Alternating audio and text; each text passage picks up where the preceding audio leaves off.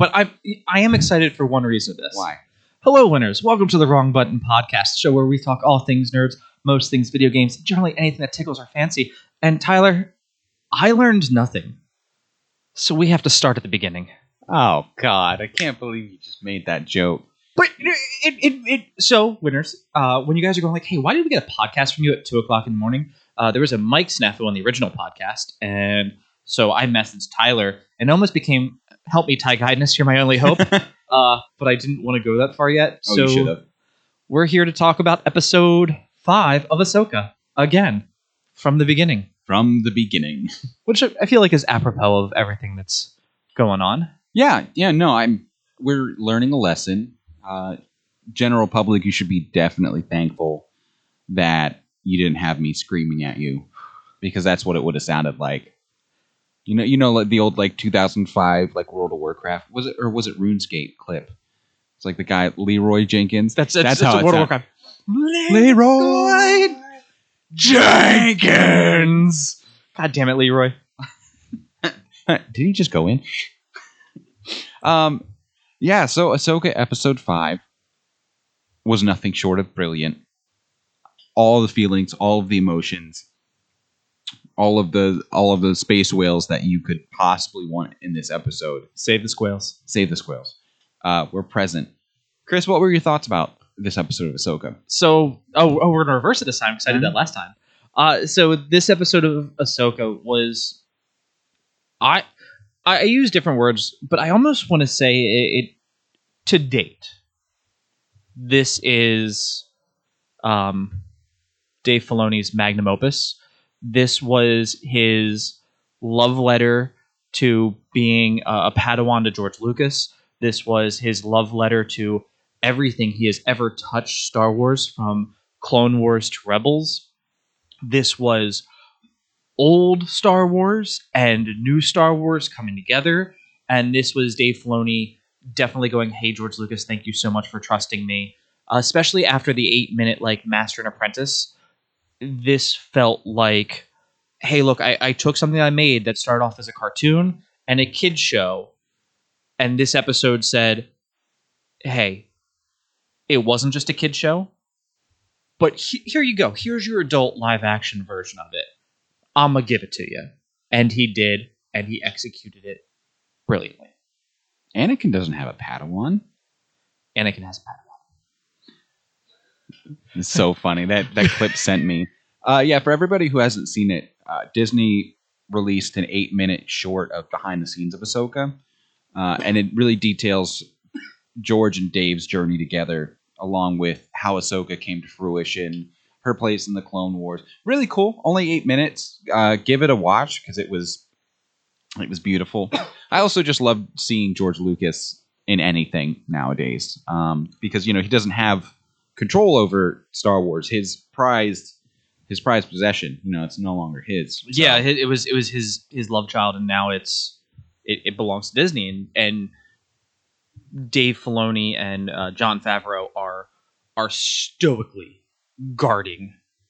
They're gatekeeping George Lucas, basically. I would say they're gatekeeping Disney, but yeah, fair. Sure. Other way, yeah, fair.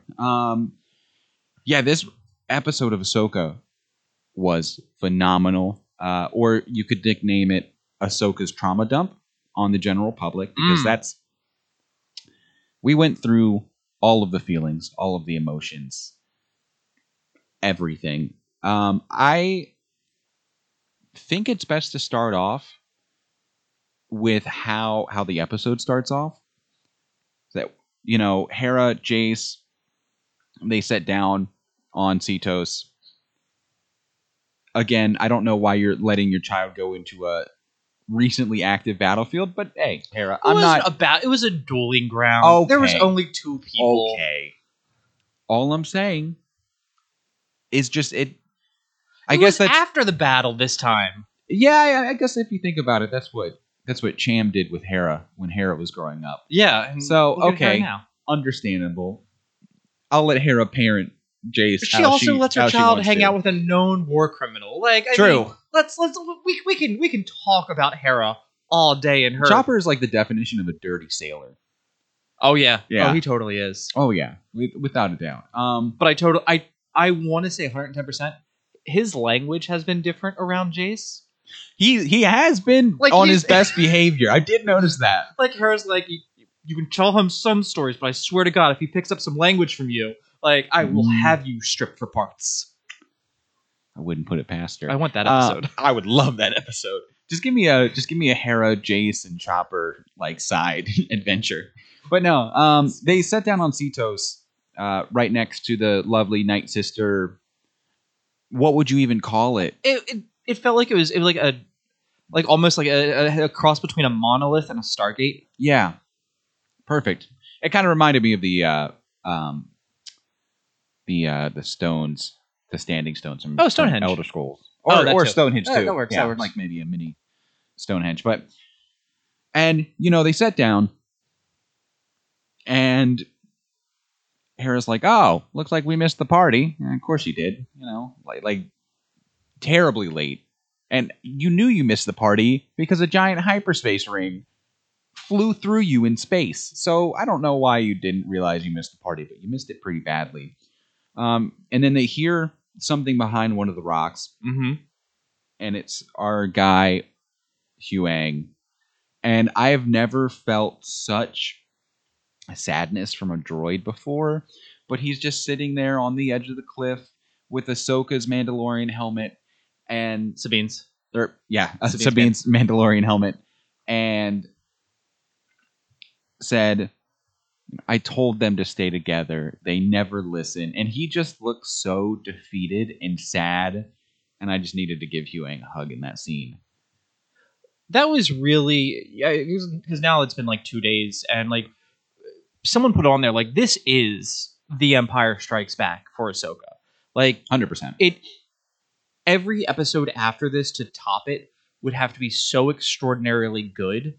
And it's not like the episodes would be lesser after this episode, but it will. I'm going to equate it to Spider-Man Across the Spider-Verse versus Spider-Man Into the Spider-Verse. The first movie, like my biggest issue with the second movie is the soundtrack. And it's not a bad soundtrack. It's a great soundtrack. It's not the soundtrack from the first movie. Yeah. And that's kind of how I feel. Like there's such a high bar that for you to like even be registered on that scale is something of its own. So I think of this as like, no, I would watch this as Empire Strikes Back and say these two are equal. And you can really see why Disney decided to do a limited release in the theaters just for this specific episode. Yes. Because right after that scene, it cuts. We get right to the meat and potatoes. Anakin and Ahsoka in the world between worlds. And, Anakin starts off with, some lovely humor because Ahsoka's like, "You look the same." And Anakin comes back with, "You look old." "Excuse me? What gave you the right, man?" Sheesh. I thought Hayden Christensen's portrayal of Anakin was a perfect blend between Revenge of the Sith Anakin, where Ahsoka would have known him best, and then also the Clone Wars version of Anakin too. I thought he blended the two characters together perfectly. Seamless. Yes. In more ways than one. Yeah, and also everybody had a huge conniption about the de-aging at the end of the last scene of the last episode. I thought it was brilliantly done in this episode. I thought it almost looked like a scene straight out of 2005. For all shout out intents to and that deep purposes. fake guy. He's doing work. That guy. He's putting in the hours. He is. And you called it, and this was one of many things that you've been calling throughout this entire series, which shout out to Chris. I mean, he should just take a victory lap at this point. This man, he doesn't miss. The real reason we had to redo the episode so you could praise me more. He just wants the praise again. He alluded to Anakin wanting to finish Ahsoka's training. And lo and behold, what does this version of Anakin want to do for Ahsoka? We're here to finish your training. Yes. Beautifully done, I might add. And, as he's saying, "I'm here to finish your training," like he pulls out his lightsaber and you're sitting there like, what the heck's about to happen? And it's either you live or you die. Yes. Or I guess also, in that same scene, Anakin's trying to jog Ahsoka's memory as to like what was going on too. Yeah, because when she gets there, she goes, "I don't know what happened." He goes, "You lost," and she's like, "I don't remember. Trust me, you lost badly." And then she goes, "It was Balin," and he goes, "Oh, so you do remember?" So a lot of people are like, "Well, how did she get there?" She wasn't there. She wasn't there in the sense that she was in Rebels, because in Rebels, She got pulled out of it from a portal. She was physically there. she was physically there. Yeah. She died, and Anakin's like, "All right, kid, I'm in purgatory, and I'm going to keep you in purgatory because I'm the chosen one. We're going to finish your training." And he pulls out his lightsaber. It's funny you say that, because go back to Obi-Wan, the episode where Obi-Wan's like talking about how he's going to beat Anakin when he's trying to like get him to come down to the planet, and they show the lightsaber match. That felt like to me like, oh no, this is like, when I start thinking back on it, he's like, live or die, and pulls out the lightsaber. Well, Obi-Wan and Anakin before, he's like, this is why you're going to remain a Padawan. You're not going to be a Jedi, which I think is before Jedi Knight. Mm-hmm. So you're not going to be a Jedi. And when you learn how to master yourself, then you can become a Jedi. And that felt like the same thing here, where, yeah, he ignited it, but the only difference is he was more intense than Obi-Wan was.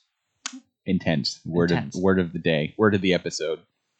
Yeah, perfectly said. And on my bingo cards of things to expect in an Ahsoka episode, I didn't expect for Anakin and Ahsoka to be crossing blades, but it was beautiful. It was. My entire childhood self who watched the prequels over and over and over again. I mean, I don't think I know of a trilogy that I've watched more than the prequel trilogy. I would have watched the original, but that's because that was all that was around when I was growing up. Yeah. Showing your age there. I am. But for me, the prequels were debuting during my lifetime. I was a kid when Attack of the Clones and Revenge of the Sith came out. Revenge of the Sith was actually the first Star Wars movie that I saw in theaters. So seeing this and seeing Anakin twirling his blade, I was like, oh my god! I felt like I was a spectator in a wrestling match, just losing my mind. I mean, and it was when he did his movements were flashy. They were Revenge of the Sith. They were the last season of the Clone Wars Anakin. It was flourishes. Peak Anakin. And Ahsoka, I felt more like episodes 4, 5, and 6, Luke and Vader, Obi-Wan. Like, her movements weren't the flash that we got from the Clone Wars or that she would have gotten from Anakin. They felt so much more reserved and different than Anakin's moves. So it was cool to see Anakin fight very, I'm going to say new, and watch Ahsoka fight how like we would have perceived fighting back in the day. Yeah, perfectly said too. I also thought that in Anakin's movements, like you said, they were executed brilliantly. Word vomit there. With a level of brilliance. And I'm pretty sure you could transpose a lot of those moves to what he did in Revenge of the Sith. I think a lot of the moves were reminiscent of what he did against Dooku with his last fight before, head choppy. And yeah, just brilliantly done. And so, they're dueling, and it cuts back to Cetos, which, by the way, was featured a lot more in this episode than I thought it was going to be. I thought we were mainly going to get Anakin and Ahsoka, and then I was even thinking that maybe we would see like Balin and everything going on the hyperspace ring. We did not, but Carson lands, is talking to Hera, like, "Hey, what are we gonna tell HQ about it? What are we gonna do about our unsanctioned, unauthorized mission that we have absolutely nothing to show for, by the way. That we're definitely not on." Yeah. That we're not going to get court-martialed for. And, so Hera's just like, I'll pull rank. Like, what's a good rank if you can't use it? Fair. But all the while, you see Jace, and he's, like, staring off into the ocean. Again, not featured on my bingo card was Jace being instrumental to the story here. Loved it. Loved it, loved it, loved it. He's just like his father. But he's staring off into the ocean and he's trying to get Hera's attention. He's like, Mom, do you hear that? And like you hear the waves crashing, and Hera's like, okay, kid, like I'll play ball. Like, what are you hearing? And he's like, the lightsabers clashing. Like, do you hear it? And I think, first of all, incredible. The fact that he can hear that, insane. I think that really speaks to Cetos's point as like a Force hotspot kind of world, kind of like how the temple was on Lothal. Yeah, the Zepho homeworld, like where each one, everything. There are planets that just, for whatever reason, are just ripe with the Force. Yeah, Dagobah too. Dagobah, yeah. I mean, why else would Yoda go to Dagobah? Because it was pretty it was pretty hopping. It was. There was a lot of frogs there. Yeah, Grogu would have been happier there. He would have been. Oh no! You don't think Yoda ate the frogs? How do you think? Oh no! Oh, where did I take you? Oh, that's sad. I guess it. I'm so. Wow. I didn't make that connection from the Mandalorian until now. When Grogu's like swiping that frog lady's eggs. Oh yeah. And I just never made the connection that Yoda lived in a swamp for the rest of his life. And what do you think he was eating there? Of course he was. Frog lady eggs. Oh wow. Yeah. Brutal murder. Some grand master you are, Yoda. Anyway. Sweet brutal murder. And so they were cutting between Cetos and the world between worlds beautifully. Mm-hmm. And as Anakin and Ahsoka are fighting, Ahsoka manages to get a nice ripe kick on him, and comes back with the very standard Padawan shit talking. Pardon my French. And he's like, looks like you don't have much left to teach me. And then Anakin is like, I haven't shown you everything yet. And then slices the bridge. The ethereal bridge. Yeah. Like going to heaven and being like, oh, I'm going to sword fight, Jesus up here. And Jesus is like, you did well, mortal. And it's like, cut the Nimbus cloud underneath Jesus and he falls. And yeah. Like, what is this? And I sat there for a second in shock, too. I was like, I did not expect Anakin to cut the bridge. What is on the bottom? You're in space. Where is this going? And Ahsoka's falling and falling. And she falls into this smoke. It's red and purple. It's incredibly smoky. Yes. It's like a bar in the 80s. That's how smoky we're talking about. Oh, like yeah, it biker was. gangs, everything.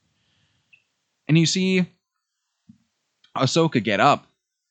And the proportions. So before we get to the proportions, because the perspective was a brilliant perspective. You're right. So when she falls and she hits there, you're like, did you literally just cut the bridge out and like, because you're in purgatory middle, you sent her to hell? And to a point, yes.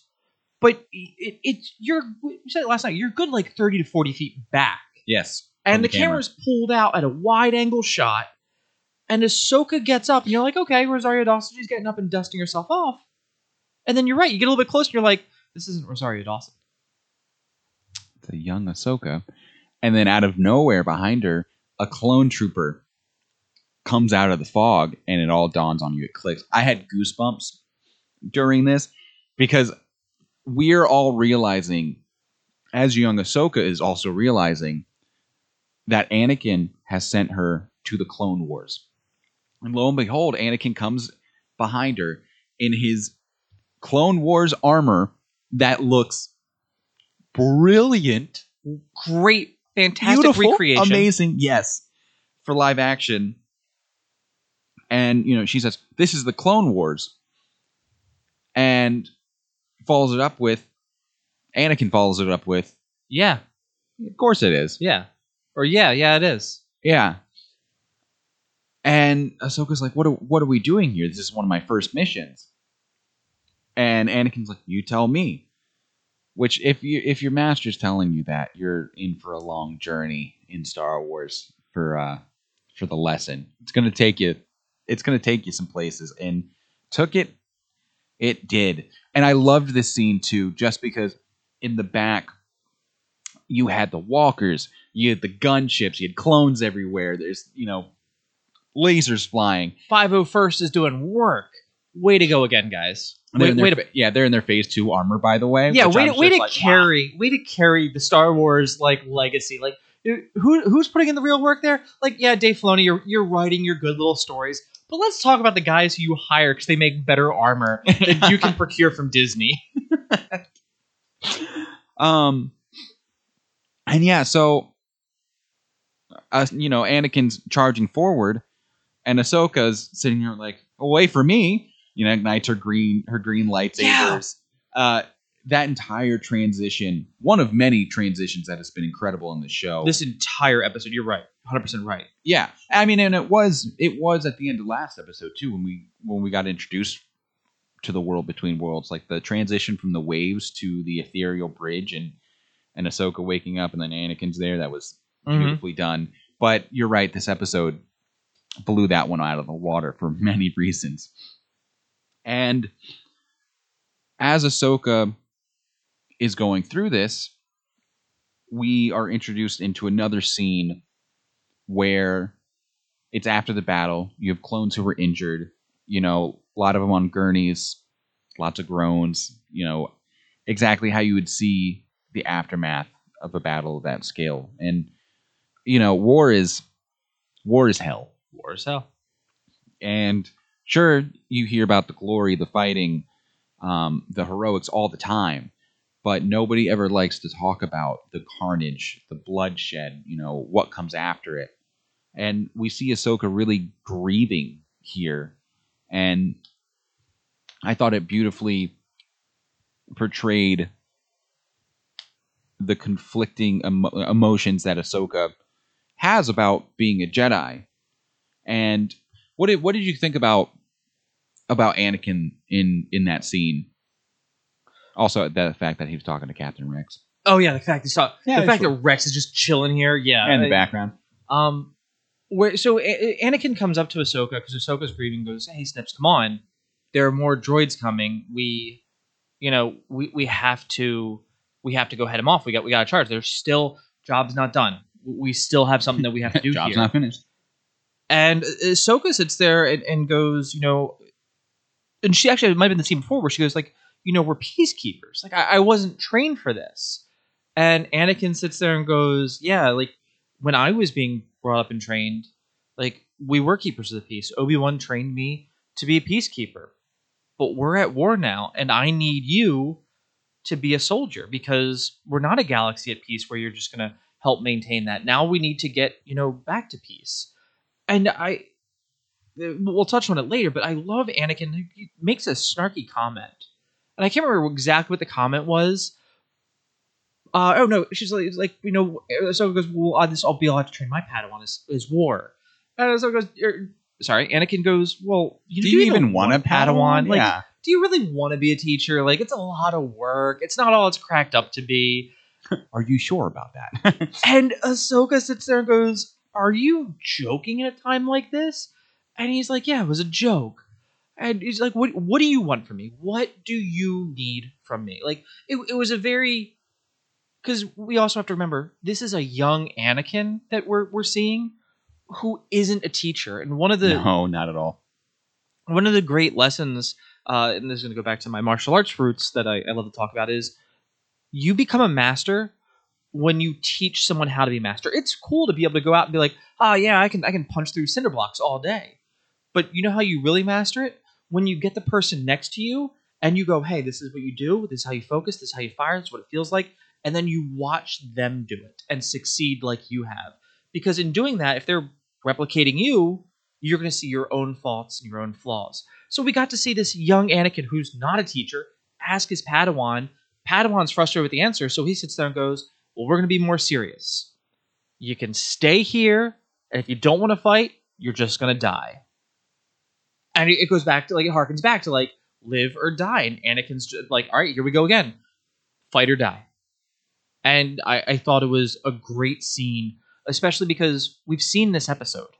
Like, the battle that they have, we can go find... I can go pull it up on Disney Plus right now, and you and I could find that episode and watch it. And most of the conversations felt the same from that episode. It did, yeah. And I think that's where Dave Filoni did a beautiful job bridging the hardcore Star Wars fans who've seen the animation, read the books, done all the live action, everything, with the more casual Star Wars fan. You know, those who've probably seen all of the live action stuff. Definitely The Mandalorian, because it's the hottest Star Wars show right now. Definitely the movies, but maybe not something like Andor. Yeah, maybe not Andor, definitely not the animation. They haven't caught up on it. So I thought they did a beautiful job portraying what their dynamic was like in the Clone Wars through these scenes. And then one of the coolest transitions come out of this scene, because as you hear, you start to hear clones shouting in the distance, blasters are going off again, and Anakin gathers the men, gathers Rex, gathers. I think they were Twi'leks in the background. Were they not? There were some Twi'leks. It felt like it might have been a Ryloth, but yeah, like during the Ryloth campaign. It's either Ryloth or Geonosis. Yeah, is I feel like what this would have been about. Yeah, definitely. And he ignites his saber. Also, the way Hayden Christensen ignites his saber when he's going like into battle is both beautiful and so cocky.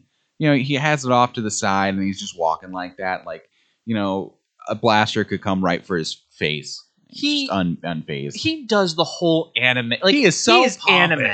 He just flicks it out down here. Yep. It's like, that's not a stance. You can't react fast enough. No. I can. Chosen one. Yeah, chosen one. You see this armor? Oh, it looks different. Plot armor. Massive plot armor. And as they're starting this charge comes the most beautifully done, best transition I've ever seen. Anakin's saber goes red. And it shows that the path that he's going down is what ultimately leads to his fall. Which I can only think about how Ahsoka felt in that moment, seeing Anakin's future, I guess, laid out right there, and seeing like the warning signs. Because I'm willing to bet, of course, when she was growing up and going through all of this, the warning signs weren't there for her because she was, she was his right-hand man through all of this. There's a fun saying, when you look back at the past, at the red flags of the past with rose-colored glasses, they just look like flags. So it's yeah. Very much so. That's exactly what it was referencing. Yeah. No, it was great. And the flashbacks and thunder, and then you see the silhouette of Vader. Yep. And it's like, because we know that this is where this path is leading for him. And we know that Ahsoka knows that. Mm-hmm. And I think that's going to be one of the key takeaways here is like, Ahsoka knows, like, I know where this story ends. Yeah, if I continue down this path with him, is that all I'm going to become? Mm-hmm. And then it kicks out to the Siege of Mandalore. And, you see Ahsoka going absolutely ham, cutting down these Mandalorians with who are followers of Darth Maul, Death Watch. And you see the clone troopers in the background with their helmets painted like Ahsoka because it's directly out of Season 8. Yes. And then you see Rex again with her, talking about securing the perimeter. And Ahsoka doesn't join them.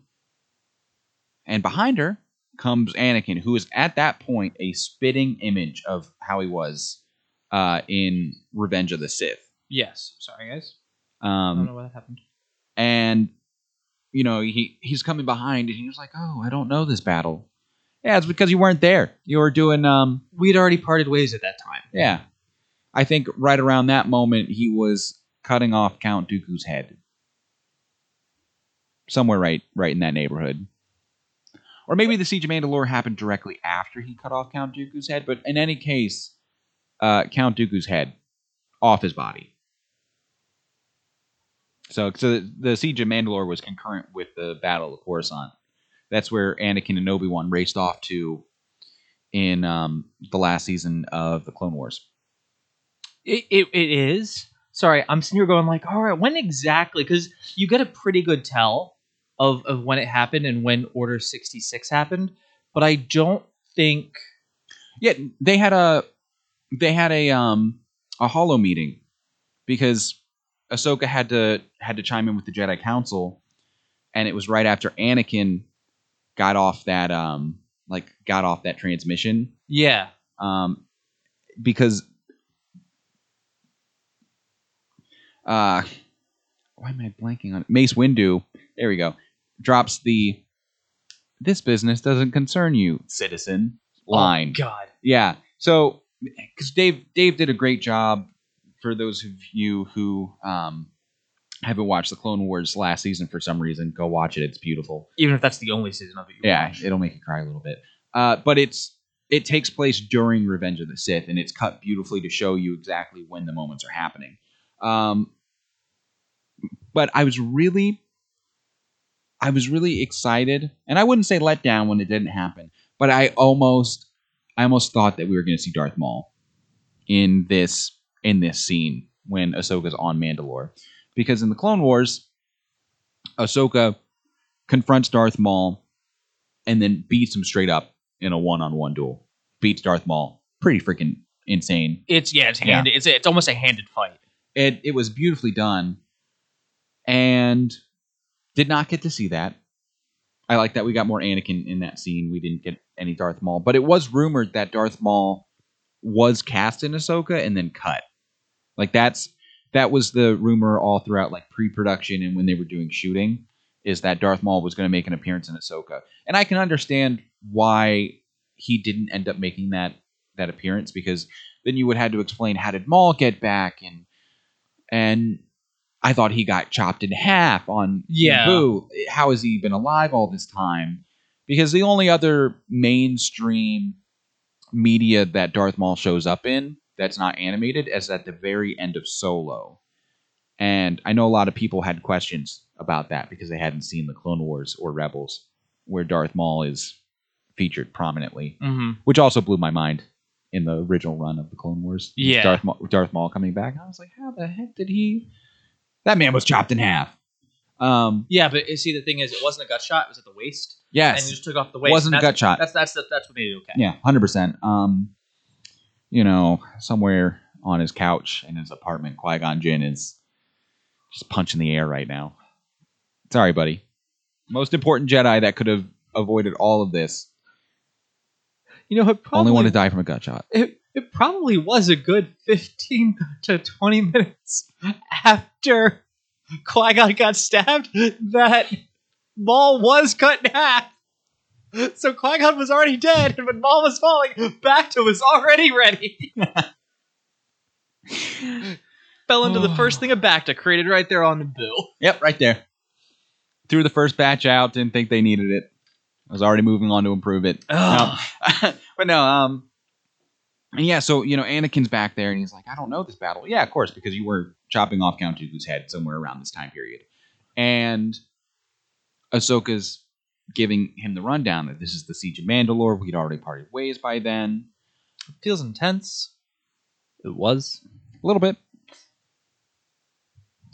And I'm blanking on the line that Ahsoka, gives Anakin. Like, their confrontation in this scene was very important. Mm-hmm. And because I'm blanking on exactly what was said between Ahsoka and Anakin, but essentially it goes, he's trying to get Ahsoka to learn this lesson. And Ahsoka, a part of you is everything that I am. Oh yeah, the wisdom. It's everything that I am. Well, my master taught me, his master taught him, and his master's master taught him. Like going literally Obi-Wan, Qui-Gon, Dooku. And he goes, you are all of that. You are part of a legacy. Yes. And she kind of goes, a legacy of what? All I've done is war. Yeah, it's just a death and destruction. And that kind of POs Anakin, because he's like, you're more than that because I'm more than that. And Ahsoka's like, you are, Anakin. And then she drops the line of, but you're far more powerful and dangerous than any of us ever realized. And that ticked him off a little bit. And I love the line. All right, so we're still on that. And it was that line of, because I went into it last night. Like, the lessons, and I'm not going to ask you what was your initial thought on the lesson of what? Oh, I'm not going through this again. Am I just doing mine? Of course you're doing yours. Okay. So for the record, by the way, it was another case of Chris dunking on me last night that I'm not going to stand for. That's why I corrupted the audio in the first place. It was all me. It's so the key thing here is we're going back to Master and Apprentice, and Anakin says, "Well, I need to finish your training," and we get the kind of herald back. Hey, did you watch Kenobi? What kind of what kind of training are we doing? And that was a fight. That was also a lesson. A lot of fights come that way, and I said that there are like 4 major takeaway lessons here for you. The first one is it's never the student who fails. It is the teacher who fails the student. You didn't motivate. You didn't like. There's always something, unless that student like walks away from you, and you've tried everything you can, but they physically start walking away from you. It's on you. It is your failure for maybe not protecting, not explaining them, and you can always be like, the student didn't want to learn. Like, no, you didn't. The second that you said, you know what, I'm done, is the second that you failed. Because if you'd have been like, okay, he needs to walk away and think about this and come back, fine. He will my doors will always be open to him, and I will help him the best I can. And so we've got Ahsoka and Anakin. Like, Ahsoka walked away before Anakin could teach this. So because of that, Anakin failed because he didn't ever really try to go after Ahsoka. He just kind of let it happen. And then when she did come back into his life, he was happy to have her there, but you could just tell that there was one reach out of the way. Yep. So it was more of his failure there. So we have the failure of Ahsoka. The second one is you tailor how you're teaching to your student. To your student. Always. And Ahsoka comes in and she says it. I'm a peacekeeper. I'm a peacekeeper. This is what I was trained for. And Obi-Wan's like, yes. Or I'm sorry, Anakin's like, yes, you're right. I need to train you to be a soldier. And what makes that so poignant is we have Ahsoka trying to train Sabine to be a Jedi warrior. No, Sabine doesn't need to be a Jedi warrior. No. Sabine is a warrior. Let her fight like a Mandalorian. Teach her how to be a Jedi. Teach her how to be calm and centered with the Force. And teach her how to keep the peace. Teach her to be a peacekeeper. Because then she's going to take that and she's going to be like, but I can do all these things as a Mandalorian. What if? And she will discover in her own. And also, it was prominently displayed that Ahsoka never tailored her teachings to Sabine. And it was only when she did that where you started to see genuine progress between the two during the space battle between between Shin, Merrick, and Ahsoka and Sabine and Huyang. Random jobbers. Yeah. So that's where you really started to see Ahsoka learn that, hey, if we're gonna get out of this alive, I have to like bend to Sabine here because whatever I'm trying to do isn't working. So what do you need? And it was great. We got heralded back to that. That was an Act 2 thing. Show up here in Act 3. Yeah, beautifully done. You're right. Like everything. Like you cannot say that enough. Because I can't. No, I'm a broken record. Exquisitely done. Exquisitely done. And yeah, fabulous, fantastic. I'm gonna take your words. Masterclass. It was a masterclass. It was a Filoni masterclass for sure. But yeah, so that it pisses off Anakin because he's intense. He is intense. Anakin is, as a certain 25,000-year-old droid would later put it. And as you said, it's back to the beginning. You've learned nothing. And then you can see Anakin start to turn. And, gives Ahsoka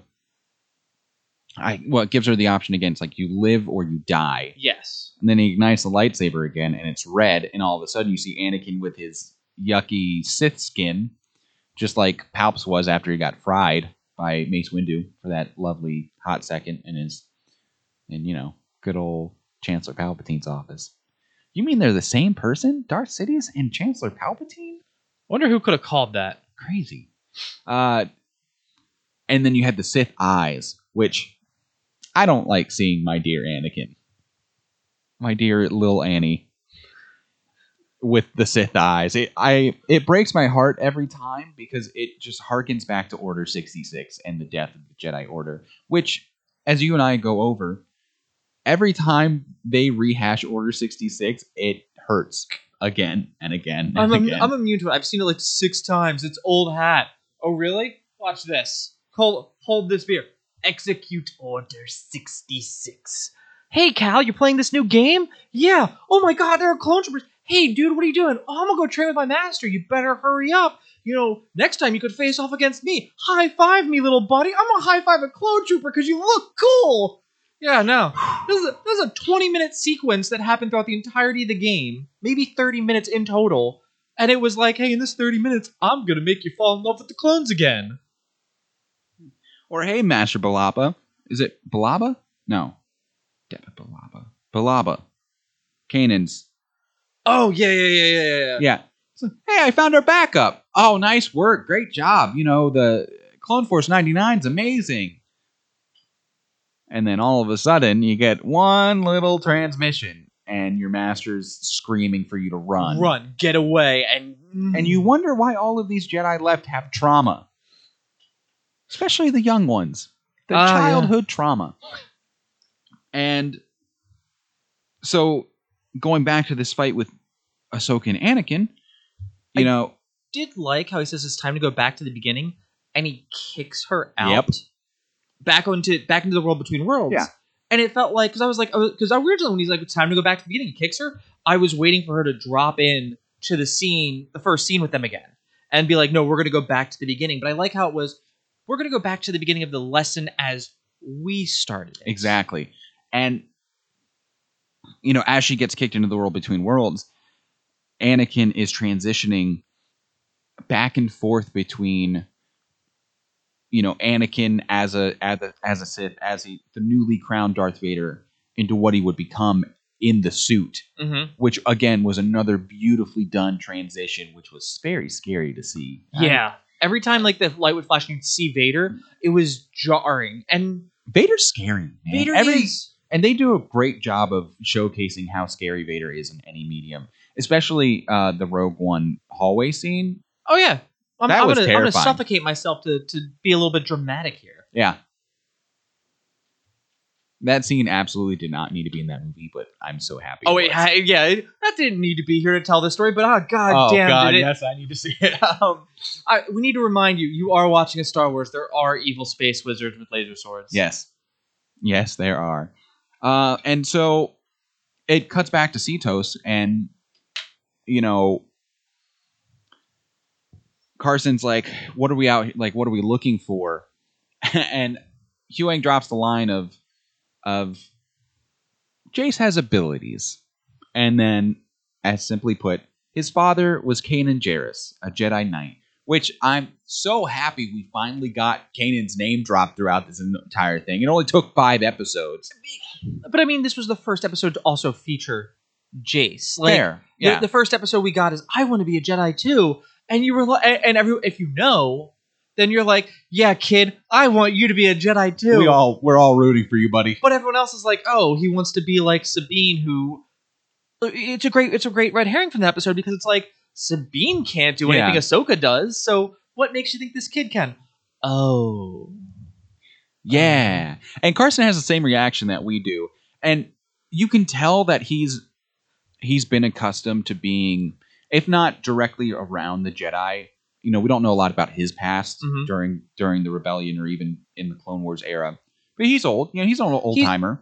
He's easily like, I would put him in like his 60s. Yeah. Somewhere around that. Maybe 50s. Maybe. He late 30s fighting Clone Wars. Oh yeah, okay, yeah. And he gets the mission at that point. He's like, okay, yep, just accepts it. He's like, I know a thing or two because I've obviously probably seen a thing or two. We are New Republic Rangers. Bum, ba-dum, bum, bum, bum, bum. Oh, you know what we actually missed? Bum bum bum ba-dum bum bum. Just speed it up a little bit. And so, you know, Jason Chopper, hearing this entire fight go down, and Chopper detecting something somehow on his scopes of something's out in the water. So, the X-Wings and stuff, they're searching the blue, and it cuts back to Anakin and Ahsoka, who at this point, Anakin is wailing on her. Mm-hmm. Because, that's what Sith do. They channel their hatred and their anger and absolutely go ham. I liked this fight because he did it a little bit at the beginning where he would do the flourishes and then he would cross blades and then it would just be like I'm going to use a little bit of the force. I'm going to shove you back and show you how great this gap is. And I felt like Revenge of the Sith, the Anakin that Ahsoka fought in the beginning was, hey, this is tail end of episode 2, start of episode like Revenge of the Sith movie, Anakin. And the other one is like, this is the absolute peak of me when I'm going toe to toe with Obi-Wan Kenobi, and I am proving like I am the best. I am definitely a match for him. Yoda who? Mace Windu who? It's Anakin. I mean, Anakin at the top of everybody. Technically, I think he beat Mace Windu. You're not going to call him on that technicality. I don't like Mace Windu for a lot of reasons. I don't like the Jedi management during the Clone Wars for a lot of reasons. Yeah, I feel like they weren't great, but Mace got a raw deal. Okay. Well, I mean, I am going to say that if you've ever played a first person shooter, you played anything where it's like Anakin did the damage. And, like, sure, he was defending against Sidious, but Sidious wasn't beating him. We could argue Sidious was letting Mace Windu do that to him because for the greater good, or his greater good. Yeah. But, like, Anakin did not just do, like, oh, I assisted, got 25 points. No, you got the kill. It was 75 points. He didn't throw him out a window with Force lightning, though. Yeah, but he took off the arm. He literally de-armed the man. Well, I mean, it's better than disarmed the man. Beheading the man like he did the Dooku like 45 minutes before in that episode. It's probably more like an hour and a half. But anyway, and so, Ahsoka loses her lightsaber here, and a la what she did in Tales of the Jedi, defeating an opponent without her lightsaber present, manages to somehow wrestle Anakin's lightsaber from him, and she arm bars him and takes it away. Yeah, which she's really good at that. By the way, that is an underrated Ahsoka move, and I'm willing to bet that we see it again before the series is over.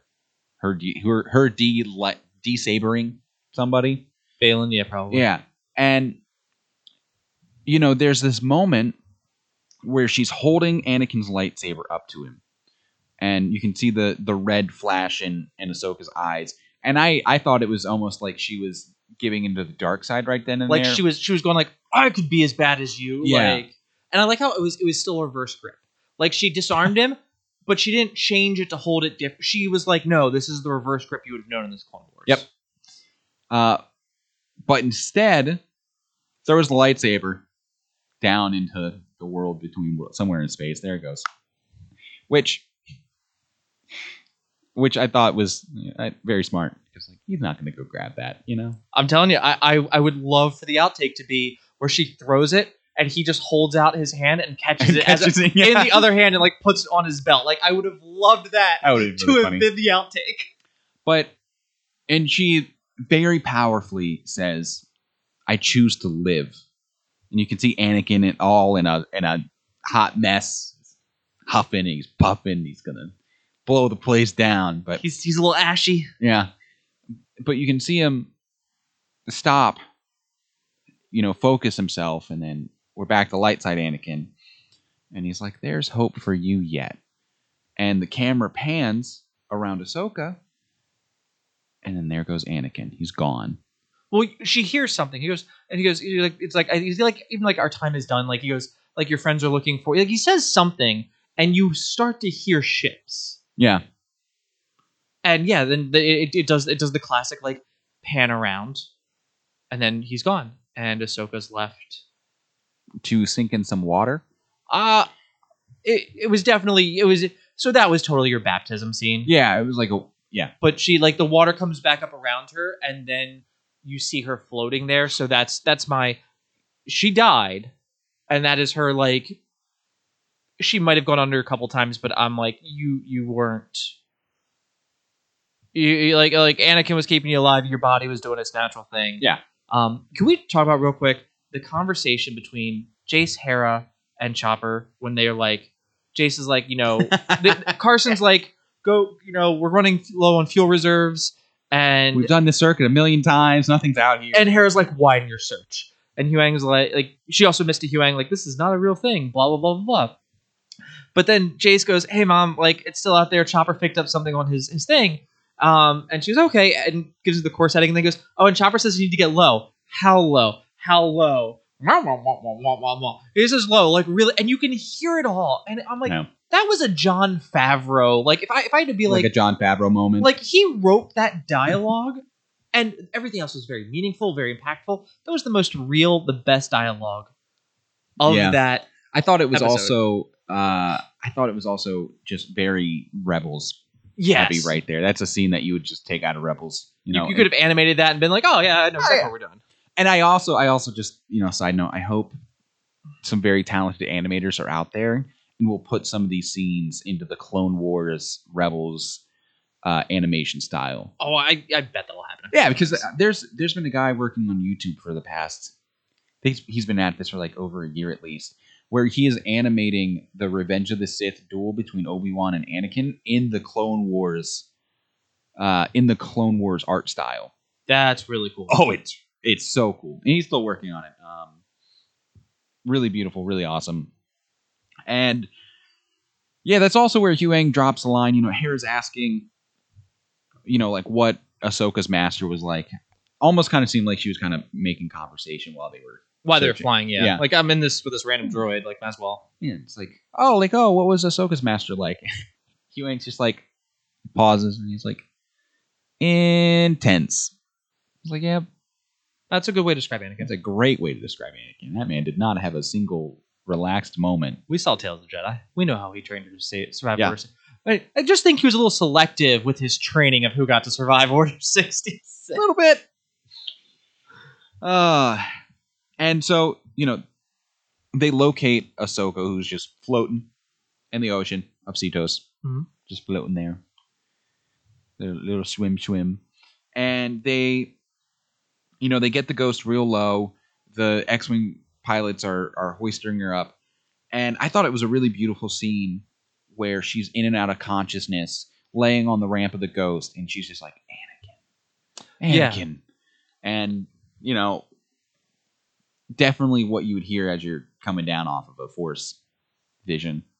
Like someone like why'd you call out that person's name? They've been dead for years. Oh, but they're the reason I wasn't here. And I know before we go back to that, and we kind of lose Anakin to the ether because he's no longer in the episode. Mm-hmm. I had a guy from work who was like, I didn't like that Anakin went back to like, he's like he should stay Darth Vader. I'm like, but that's not how Anakin's story ends. Yeah, he ends as Anakin Skywalker, not Darth redeemed. Vader. And yeah, it's a strong word, but we're close.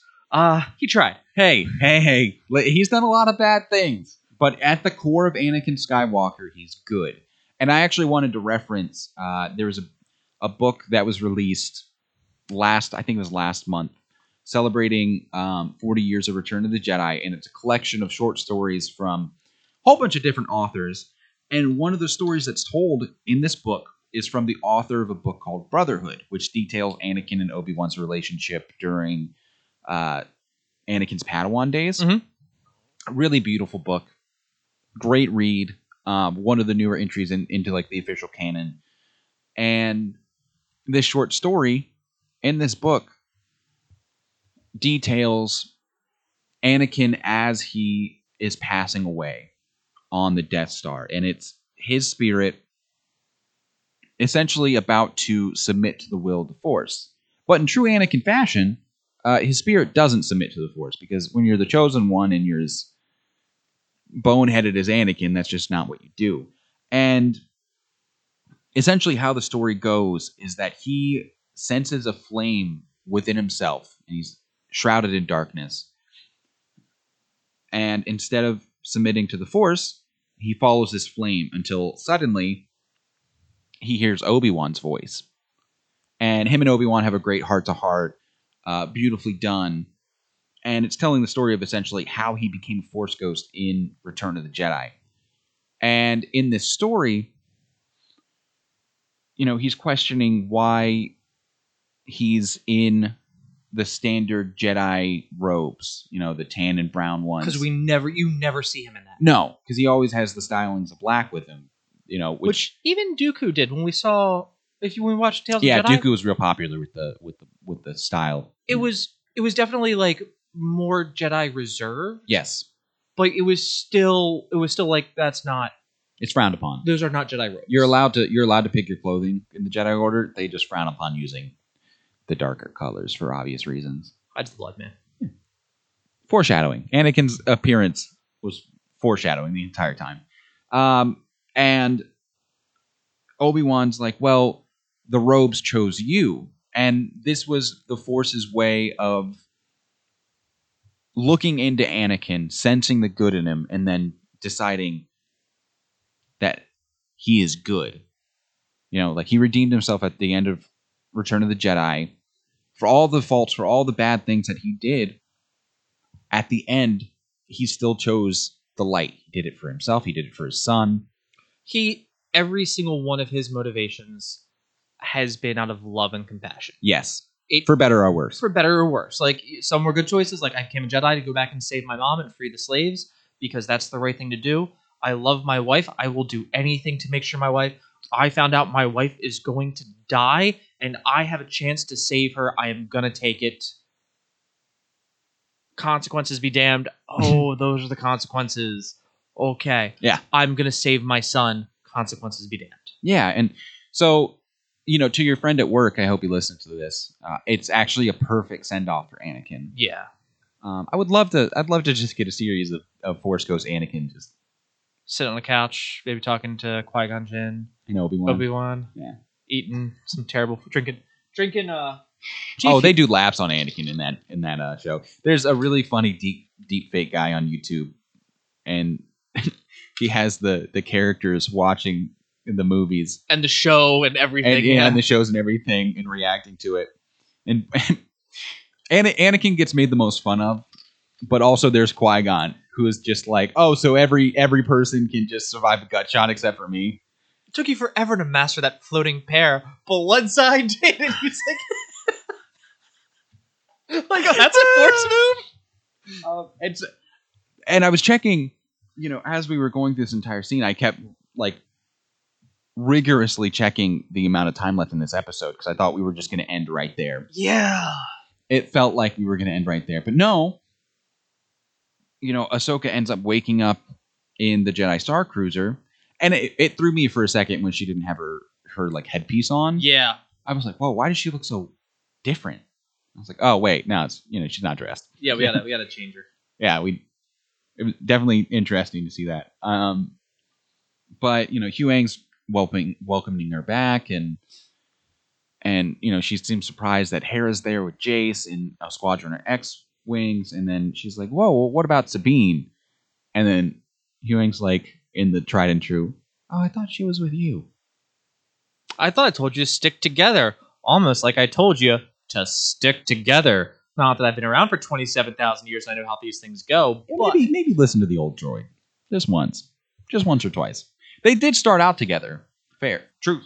And in their defense. But the first chance they had to split, we should split up. All right. Yep. Okay.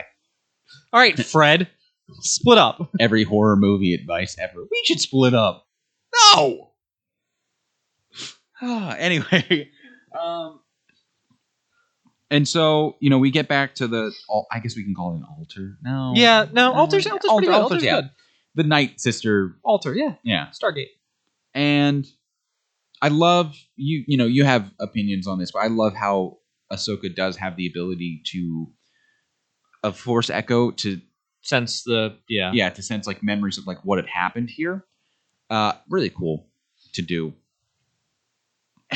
And I also love the fact that, Jace gets a moment to talk with Ahsoka, and is like, I heard you fighting somebody with lightsabers. Who are you fighting? And Ahsoka's just sitting there, like, for a moment, like, that was a personal fight, dude. yeah, like, you heard what?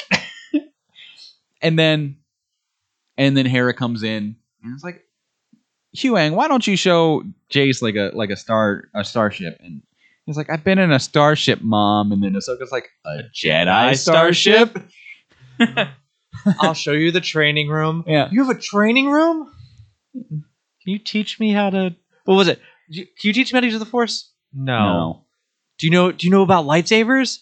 Yes. Can you teach me how to build one? No. You can tell that, granted, I guess this was Huang's job back in the Order. It's like he got stuck with all the lovely younglings with 1.5 million questions. You can tell this is not his first rodeo. And so Ahsoka's sensing the entirety of what happened after she fell off that cliff and died. And she senses that Sabine, I wouldn't say Sabine was seduced to the dark side, because Balin made a great argument. Yeah. I'm not your enemy. We have the same goals. You want to find your friend. I'm here to serve a greater good, whatever that may be. Yep. Still on the fence about what he actually wants. And, it's like, come with me willingly, and, I won't make the same mistakes that your master did. On my honor, no harm will come to you. Yeah, no harm will come to you. And I would have done the same thing as Sabine in the face of that. You've lost so much. You've lost your family. You've lost Ezra. Everything since the end of the Empire. Sure, everybody, and we made this discussion, I think, in the first episode. Mm-hmm. Everybody celebrated the end of the Empire in the birth of the New Republic. But for Sabine, this whole thing's never been over. Yeah. And it had to hurt 1,000,000 times worse, knowing that she was training with Ahsoka to try to be a Jedi, and meanwhile, she couldn't go to Mandalore to save her family. Like, that's gutting. Yeah. And so you have a chance to find the only person who's really felt like family throughout this entire thing. I'm going to take that. I'd take chance. Yeah. And, Carson lands yet again. It's like, hey, we have a problem. The fleet's coming. Like, what do you mean the fleet's coming? And it's like, yeah, and I don't think they're here to help. Mm-hmm. And Ahsoka and Hera are like, great. Yeah, fleet. And so, Ahsoka's trying to figure out how to find Sabine, and Hera and Carson are hatching a plan to delay the fleet until they can come up with a plan to find Sabine. And then Ahsoka looks up, and you hear everybody's favorite space whales in the atmosphere.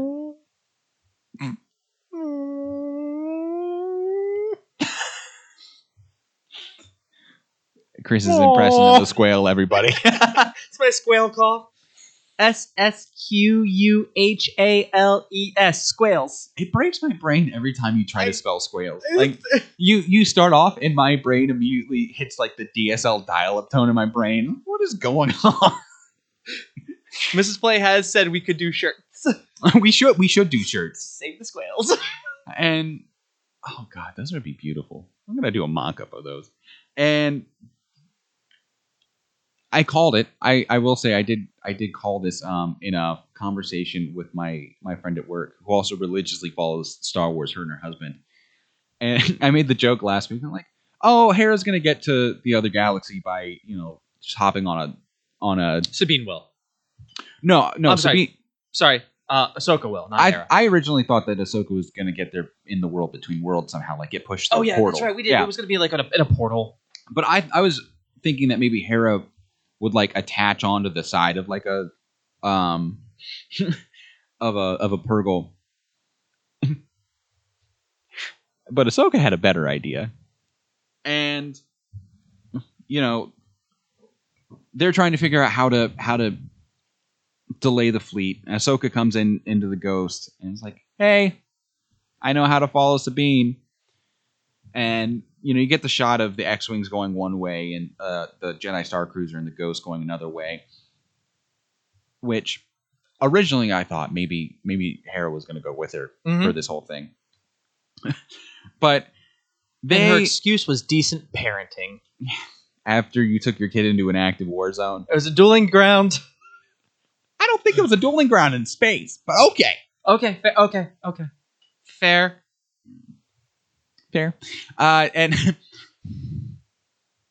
so, they're talking about the plan, and Hera's like, I don't like this plan. And Huyang's like, I really don't like this plan. And Ahsoka's like, get me to a whale. Force snoot boop. Yep. Force. I did it to a saber-toothed cat in Tales of Jedi, and they fly up there, and Ahsoka, like, they look for the biggest one they can find, probably the pack leader. Yeah. And they Papa. park The right Papa in squale. front of it. And he was, when you see him compared to all the other ones, Oh, that dude beefy. like, how long you have? How many generations of these are like your like great grandkids? What is the average age of a Purgle? That's a real question. I imagine that they'd kind of be like the whales on our planet, where like I could see it being like the equivalent to Living like 70 to 80 years, but just put that on a scale of galactic. I don't know about that. I think that maybe, because they're mentioned in ancient text, and like this is how the earliest hyperspace lanes became feasible, because they were, studying the migration of Purgle. Mm-hmm. But they're very rarely seen in the galaxy. Yeah. Ezra's seen them, the Rebels crew's seen them, Ahsoka's seen them. But a lot of people, like, they're not seen on a daily basis. Like, they're made up in like myths and stories. But even Hera and Sabine said the same thing, is that they hadn't seen a Purgle since the last time they saw Ezra. So, they're not out here being social. Have you ever seen a whale? No. You want to know why that is? Why? Because we probably hunted most of them down. Well. And so for like we. Well then. Yeah. No. And I like, to your point there, like, beautifully brought up, where you go, we've heard about them in stories, and we got that in The Last Jedi, where Luke goes, I was a legend. I was Luke Skywalker, defeater of the Empire. And we get that now. Mom, it's just like you said, Jace to Hera. The whales came, and Ezra used them to take away the bad guys. Yeah. Him and the bad guys. Yeah. And it's like, oh no, he did the Hobbit thing and took Sauron away. Like, but it was like, oh yeah, no, this is it, and it sounds, when you think about it, like squale joke aside, hey, these mythical space creatures that, by the way, we didn't know existed until we found them one day on an asteroid. Yeah, so when we were all under attack, this is after your dad died, there was another great Jedi with us, and he used them and took all the bad guys away. Like, that sounds like, if you were to say that to me, I'd be like, okay, that's the story that you're going to give like a toddler. Yep, kind of crazy. But no, no, that's the story. That is the. They didn't go to a farm. Like, nope, that's what happened. That is the ending of Star Wars Rebels, everybody. Yeah, which sounds crazy. Just, you're right, because it does sound like a little, like a child's tale. And at the same time, Carson and his X-wing compadres go up to the fleet that has just dropped out of hyperspace, and does his best Poe Dameron, before Poe Dameron did it himself, impression. And he's like, oh, this is Carson Teva of Adelphi Base. Please identify yourself. And, Fleet Admiral, who I don't think was ever named, but... Oh, she was named, but it doesn't matter. And she's like, you know who we are. You know why we're here. Like, we don't have to do this. I gotta check with the general on that one. Yeah.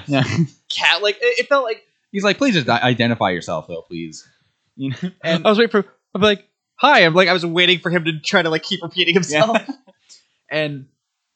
and the Fleet Admiral at this point is like, maybe we can help. Just tell us what this mission is, and like, we can help. Which is exactly what authority says before they try to shut you down when you're doing something you shouldn't be doing. So hats off to him for not giving into that one, because we've seen that one play out before. And Execute Order 66. And eventually, the Admiral gets to the end of a rope, and she's like, hey, court martial, your rank's gone. You're never doing this again, buddy. It's over. Kiss your retirement goodbye. Yeah, brings the hammer on him. And Carson smartly is like, okay, let's just calm down. I'll tell you. but you might not believe it. It's gonna sound a little out there. I wish we really could have been honed in for that part of the conversation, though. Yeah. Because it cuts back after Ahsoka and Huyang like make contact with this giant Purgle, and you can see the Admiral like sitting in her chair, kind of stumped as to what she's being told right now, and she's like, "They're doing what?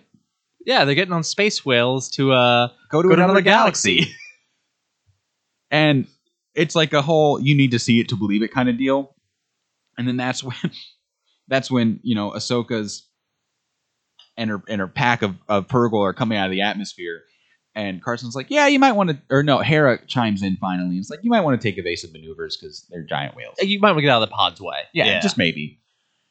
And it also had one of the most telling scenes of how Ahsoka has kind of put the trauma behind her. Is Huyang's like, "Are you sure this is how we're going to find Ezra?" And Ahsoka's like, "Oh no, No, not at all. I have no idea what's going to happen."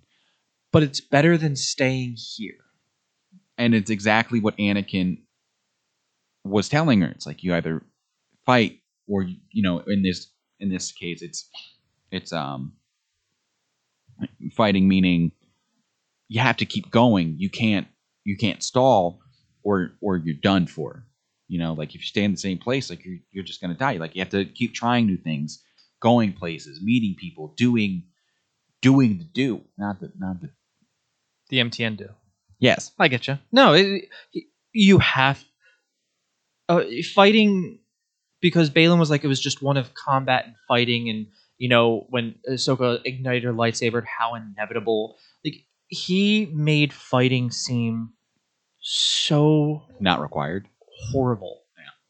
And that's simply what it is. It's like, oh, you shouldn't fight. Like, violence isn't the answer, but fighting isn't necessarily violent. It's hey, how's the patient doing? Like, they've got some horrible cancer, but they're fighting. They're hanging in there. They're doing everything they can. Hey, you did a really good job test. You really fought for that grade. You really did everything you could. And it could be persuasive. It can be any. But the whole point is, you got to keep moving. Just keep swimming. Just keep swimming. Like, put one foot in front of the other. Don't forget to be dexterous and deft, and never mix up your right from your left.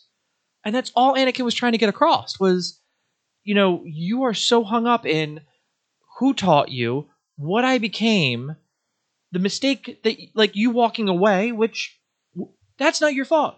You walking away isn't your fault. Mm-hmm. What happened to me? Once again, part of the lesson, not your fault. Yeah. What is your fault is walking away from Sabine. Yep. You need to put that behind you and keep moving forward, and that's where you'll succeed, because you're more than I am. You're more than this. Getting goosebumps. I go. I love me some teaching exposition. And yeah. And this is where her transition is complete. And again, this is a certifiable. You called this moment. This episode was Ahsoka the Gray turning into Ahsoka the White, and it was. I mean, even in her stylistic choices of clothing, she literally is wearing lighter clothing now. Yes. So, it's Ahsoka the Gray into literally Ahsoka the White. So, and it looked a little bit more cozy too. Oh, it looks so cozy. That shawl thingy, that poncho, Yeah, the outfit choices in this. Yeah, they look a little cozy. Beautiful. But yeah, so I also always love seeing Purgle like jump into hyperspace. Yeah, and the sound they make as they're like revving up. I like the fact that it feels like, because it's like, oh, it's so silly when they go into. I'm like, no, well, have you ever seen? Oh, that's so cool. What do you mean? But it's like, but they're away. I'm like, have you ever seen things from the deep dark ocean? Like when they have bioluminescence and like they start float, like it's like, oh, they're doing. Nope, actually, completely plausible. There's a lot of whack stuff in the bottom of the ocean, by the way, but that's another podcast we need to jump on. But I thought the Purgle, like, you're right, when they the eyes, how they quickly. And then they it like goes all the way through them, and then like the tail fans out. And this really jumps into one of my favorite. Really jumps into one of my favorite parts of Star Wars is that there's this insanely large galaxy with so many possibilities out there. And it almost feels like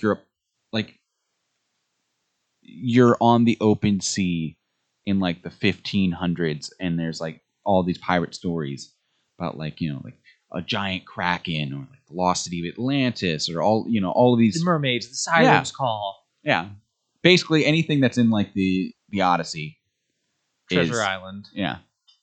And so like that's I love aspects like that. Like there are giant space whales out there. Yeah, You no, know? just genuinely really cool. And so yeah, then they jump and the episode ends.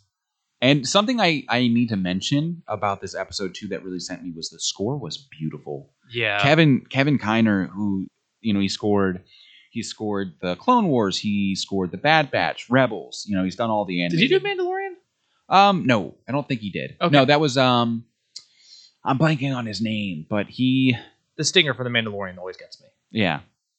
But this score, I mean, it was beautifully done. Mm-hmm. It was Kevin Kiner was in his bag. I can't wait for it to come out like officially because I'm going to listen to it and probably cry. Probably, yeah. And I think the other really important part of that is like I said, this was Empire Strikes Back. It was the final words was Ahsoka going, "I'll find them, Hera," and then it was, "May the Force be with you." And they jump. But if that would have been a movie and you ended it there, you'd be like, okay, we're gonna get a sequel. It's not a cliffhanger. Nope. Like that story came in, told, and wrapped up. We got character growth and development. We got exposition passed, and then hey, where could we go with this? And I hate that we only have 3 episodes left of this. It makes me. I'm a little sad. I'm betting we'll get one more season of Ahsoka. They'll tell the other stories that they need to tell, and then it'll be the final movie.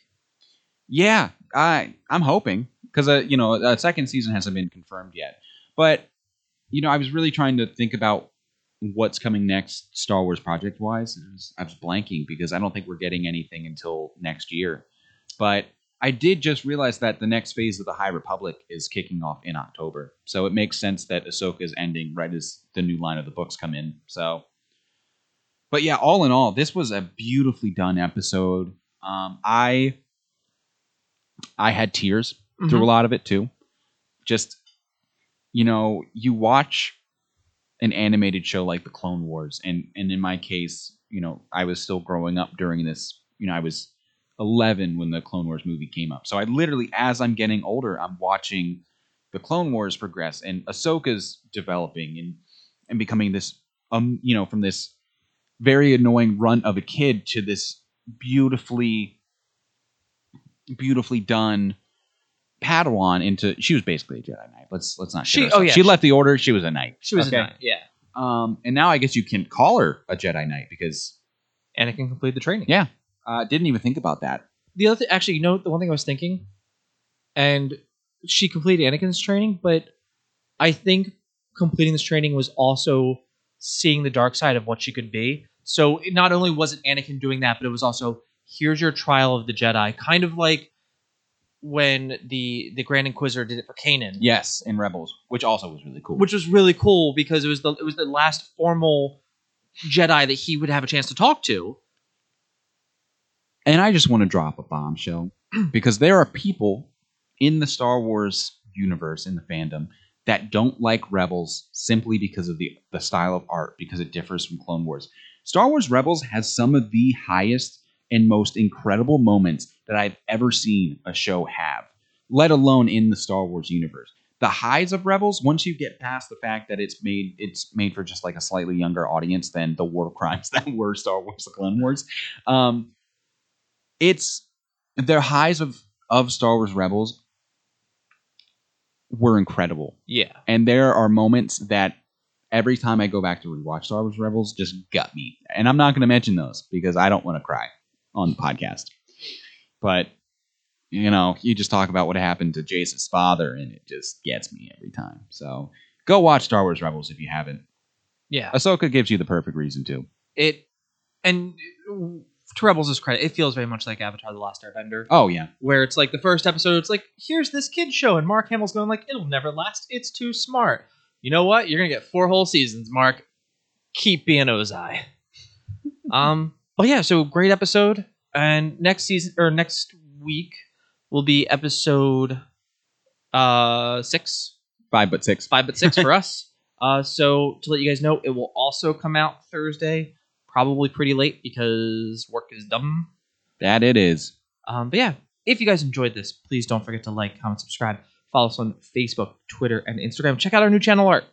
We got some really awesome, new, cool channel art. An amazing artist did a really good update for us, and I'm a Jedi. You are a Jedi, and it's getting fixed on our banner. She's working on our banner to make it fit on YouTube, so we'll be able to see your Lego Jedi-ness. Remember that you're all winners out there. Take care of your friends here and elsewhere. Keep it weird, and have a fantastic rest of your day, everybody.